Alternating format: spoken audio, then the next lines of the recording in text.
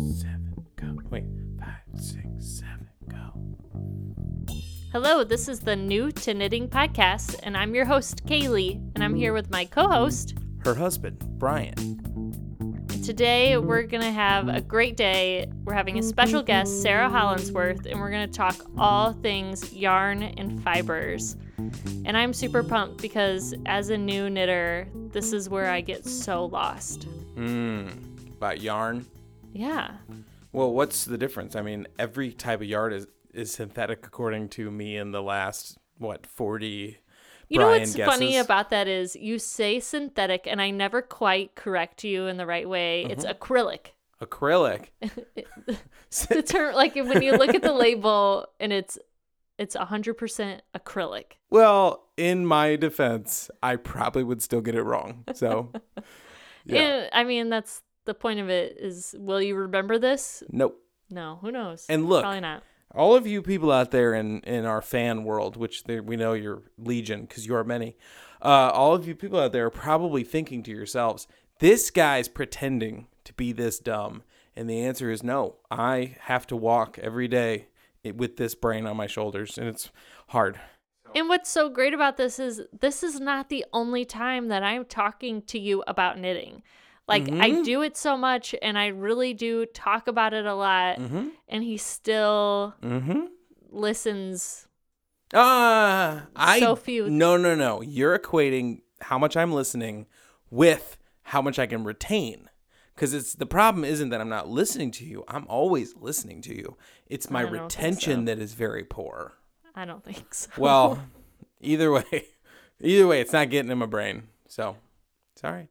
Exactly. But that's what I think kind of works. It's all right. Oh, yeah. My dumbness is your entertainment. You don't make it into the podcast and where it's okay. But if it was just in our marriage where you just never listened to me, that would not be okay.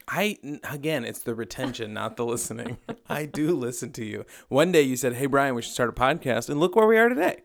You said. Yeah, maybe I did say that. Oh, well, I should listen to myself more then. All right, let's get to our new friend, Sarah. Sarah Hollinsworth of Yarn Geek Fibers is here. She's an expert fiber and yarn dyer, creating vibrant colors that are hard to find anywhere else. Sarah's studio is based in Iowa, but she travels all over the Midwest to different fairs and shows to sell her yarns in person.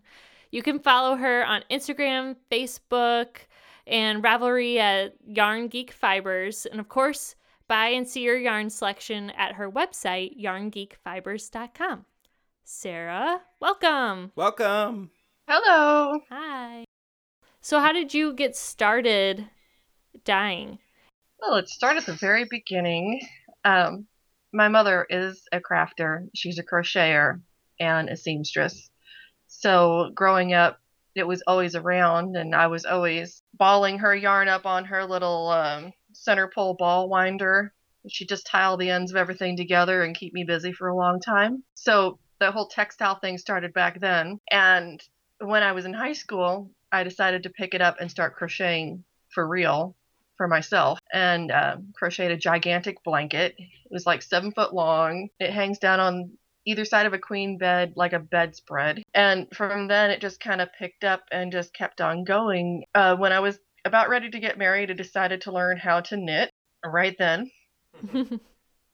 Because there wasn't enough else going on. Right. And then I got frustrated, and I just put it away in a corner for a year or so. I don't know, it just didn't click. And one day I got it back out again, and I couldn't understand why I couldn't get it. So I guess it just needed that processing time. So I'm like 26 years old now, and all of a sudden I'm like, I can knit, kind of. And then when I got married and moved up to Iowa, I met a lady that she just kind of offhandedly one day said, oh, and I spin my own yarn. I'm like, oh, you're my new best friend. Because I was always fascinated with the whole spinning in fairy tales, and I had very long hair. I was always twisting my hair and, twisting bits of yarn together. And, so it fascinated me. She took me to my first fiber festival, and a year later I had like 100 pounds of wool in my basement. Wow. She is forever known as that woman by my husband. So I bet he doesn't say it like that, though. He probably says, like, that woman. pretty much, yeah. Started the habit. Yeah. I wish I had someone to Like blame for you. Kaylee, but I got no one to blame for her. This was all self-administered. Yeah, basically the business started with a talk between me and Bob, my husband. He's also known as Mr. Yarn Geek in some circles. Anyway, he said, you have to either stop doing this or you need to start selling it. One of the two. So I said, oh, yeah? And then he had to start coming with me to all the shows to help me set up the booth. So it kind of backfired on him. I think that's like the crafter's conundrum. It's like you get to a point where you either have to quit or make it a job because it's so much of your time and so much energy and so much of your passion that it's like you either need to do this or you need to stop doing it, but you can't do this middle ground. Yeah, and I found it to be so relaxing. I was driving a school bus, and right about that time, I quit driving the school bus. So I'm like, well, now I have all this extra time. Perhaps I should be funneling into something else. So it just kind of made that transition. And it's kind of been going slowly. You set out your 5-year plan. And if you meet that, then you can go for a 10-year plan. So we're in year 6. Nice. So, yay! Very Yeah. Yeah. I'm feeling very adult about it recently. I don't know. Yeah, what do they call it? The 6-year slump? No, I don't think that's a thing. No slumping. Cool. So from that woman, is that where you learned how to dye yarn? Or did you It's that woman. Actually, that woman? Yes, that woman. I did, actually. It was an afternoon. We went over to her house, and she showed me how to dye yarn in the crock pot. We did some in the oven. We did some on the top of the stove. And we also did some what they call space dyeing, where you use the heat of the sun to set the dyes. Mm. You need a black plastic, like a black trash bag, to kind of get everything all nice and warm. Well, her yard had a lot of sunny spots, but because the sun was moving around, our bag kept getting into the shade. So she's like, I have this sled. We'll just put this black trash bag on this long, oblong sled, and we'll drag it around the yard to follow the sun. Sounds great, right? Yeah. Other than I get back to the kitchen, I look out, and it looks like there's a dead body on our lawn. Oh. I'm like, well, that's disconcerting. Everybody bought all that yarn, though, so... Well, there you go. Yeah, after they buy it, then I say, hey, this is like the dead body yarn. I feel like you might find a niche group that likes the macabre. Yeah, there's nothing yeah. creepy about this or nothing. Yeah, around Halloween time, just say dead body yarn, half price. Yep. Yeah. Woohoo. It'll be an arm and a leg. Oh. Oh, I know. It's so bad. You just won the podcast award for best pun. Wait, I'm not sure if it's the best or worst pun. I think it's the same award, so. Yeah. Yeah. I don't know. I feel pretty good about it either way. So what's in a name? Tell us about your name. Yarn Geeks.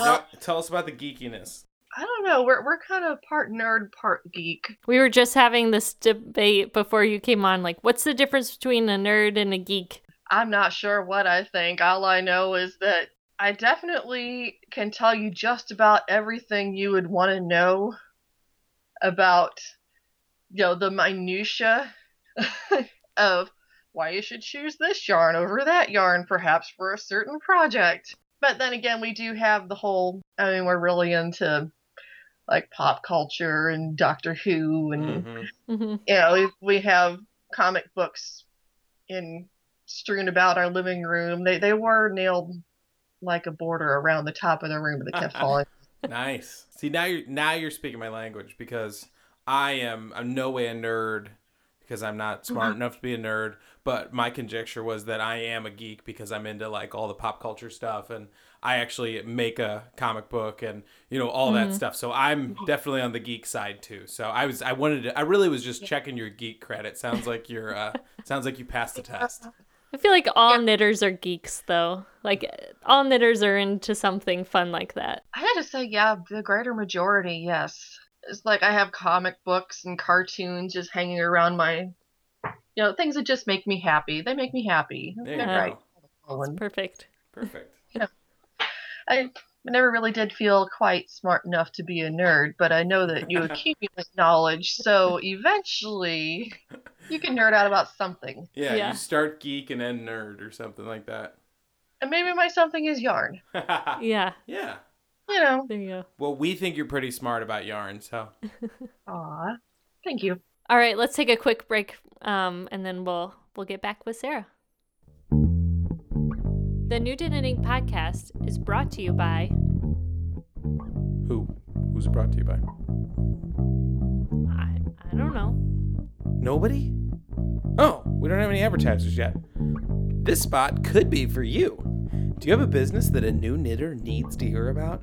Is it something we could all benefit and learn from? Contact us on our website, newtoknittingpodcast.com, and let us know if you are interested in getting the word out to the fiber crafters everywhere about your business. All right, we're back. Now for more of my questions with Sarah. As a new knitter, I feel like I always choose the wrong fiber content for the project I'm making.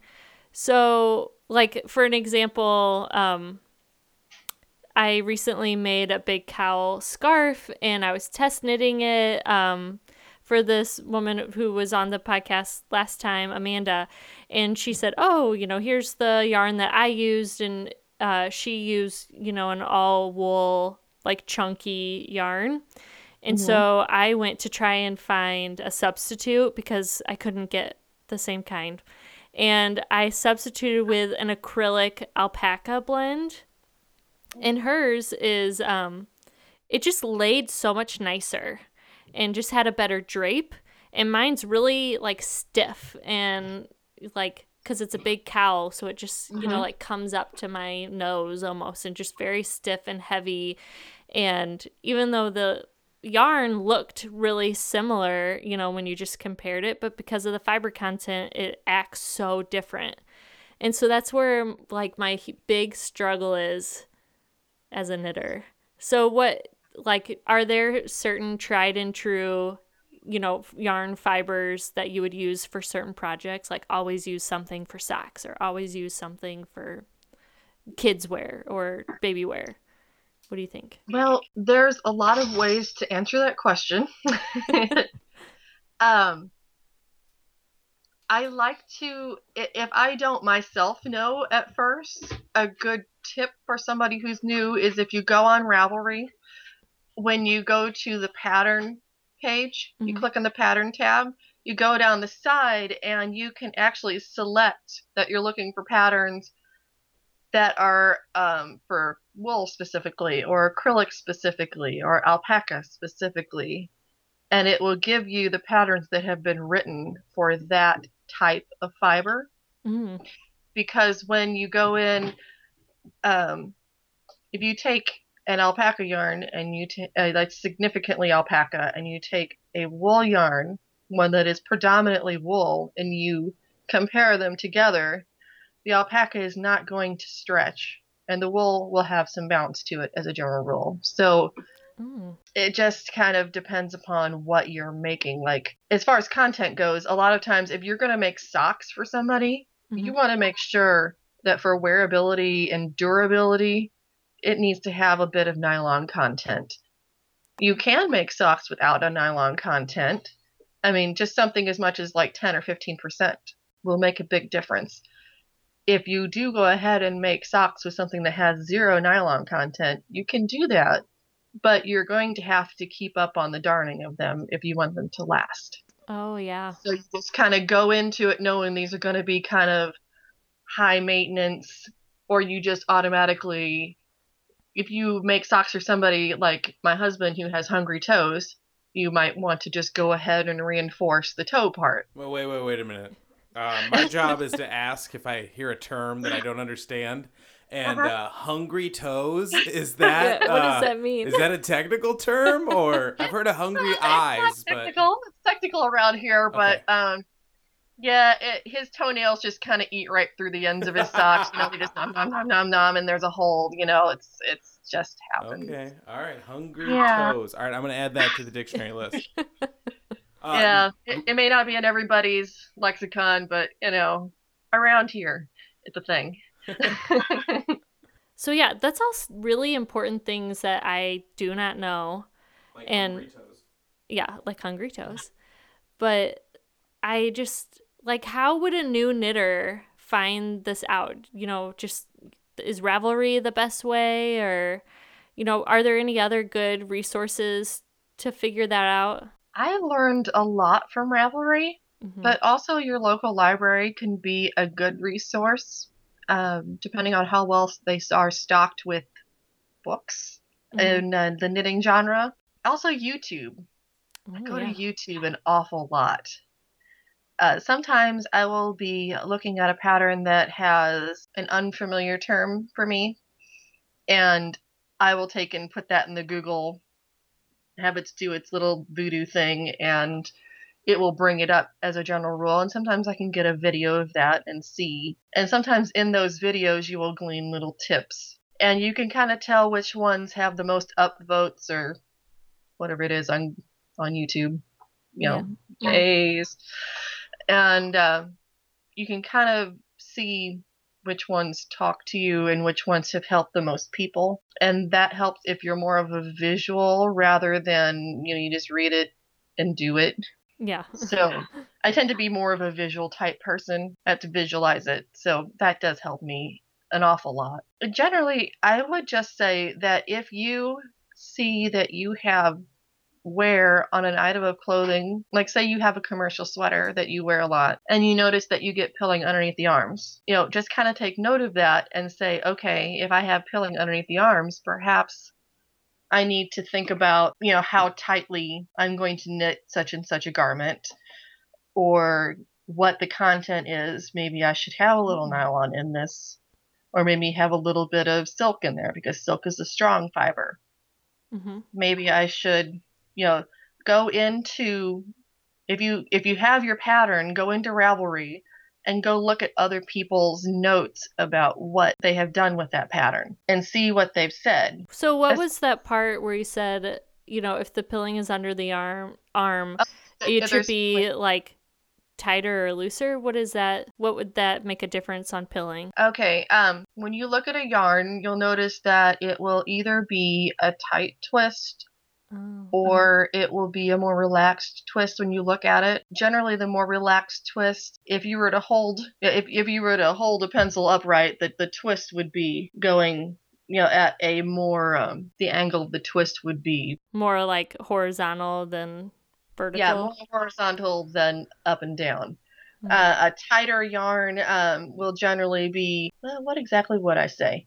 If you look at a yarn that is loose, if you try to untwist it, it won't take very many times to untwist it, and it will be all falling apart. All the strands will be falling apart. Mm-hmm. If you have a tighter yarn, you're going to have to untwist it more before those strands fall apart. And the tighter the strands are twisted together, the less they rub on each other when you wear your garment. So there's less wear on each individual ply. There's less of each individual ply exposed to the outside of the yarn at any one time. If you think about, Yeah, I'm a no, that spinner, makes spinner, sense. so That makes sense. So the more that it's likely to kind of stick out, the more it's gonna right. pill.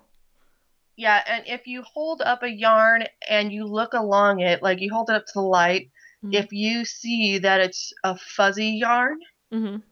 you're more likely to get pills. So if you have a sweater and your arms are rubbing on your sides and you have a fuzzy yarn, you're more likely to catch all those little bits of fuzz and they will break off and cause the pilling on the surface of the Yeah, sweater. that makes If so much sense, yeah, actually. and if you look at it at a yarn and it's smooth, then you are less likely, I'm not going to say never, but Right. you're less likely to have wear and tear so quickly. It still will most likely happen because as you rub your arms up and down and do your daily stuff, you will get some abrasion, but it's not going to happen as quickly or as often as a fuzzier yarn. And yarn may not actually look fuzzy until you look at it in a light. You know? Yeah. It's just kind of looking at it closer and making a more informed decision about what you would use on a high abrasion situation. Like gloves are high abrasion, you know, the underarms of sweaters, you know, if you were going to knit yourself a pair of shorts, probably not fuzzy. That's funny. That actually makes so much more sense because I definitely have pilling on sweaters and never quite knew what was doing what, but when I look back at sweaters that I have, like some are tighter, some have that fuzz, and I totally get it. So that makes so much sense, and I love that tip. So this is great, lots of good tips, but we're going to come back and have another episode with Sarah next week and talk a little bit more about yarn. I just want to thank Sarah Hollingsworth again for coming on and talking to us about her fiber and yarns, and she was really generous into giving us all a promo code. So you can go on her website now, which is yarngeekfibers.com, and actually get 15% off by using the promo code new2knitting15. And I thought that was really cool of her. And I actually just bought some myself, so I'm pretty pumped about it. I'm sure we'll be talking more about it in the future. Thanks again for listening to the New to Knitting podcast. You can always find us on Facebook and Instagram at New to Knitting Podcast, and then check out our show notes where we'll have all of the links up on our website at new2knittingpodcast.com. See you later.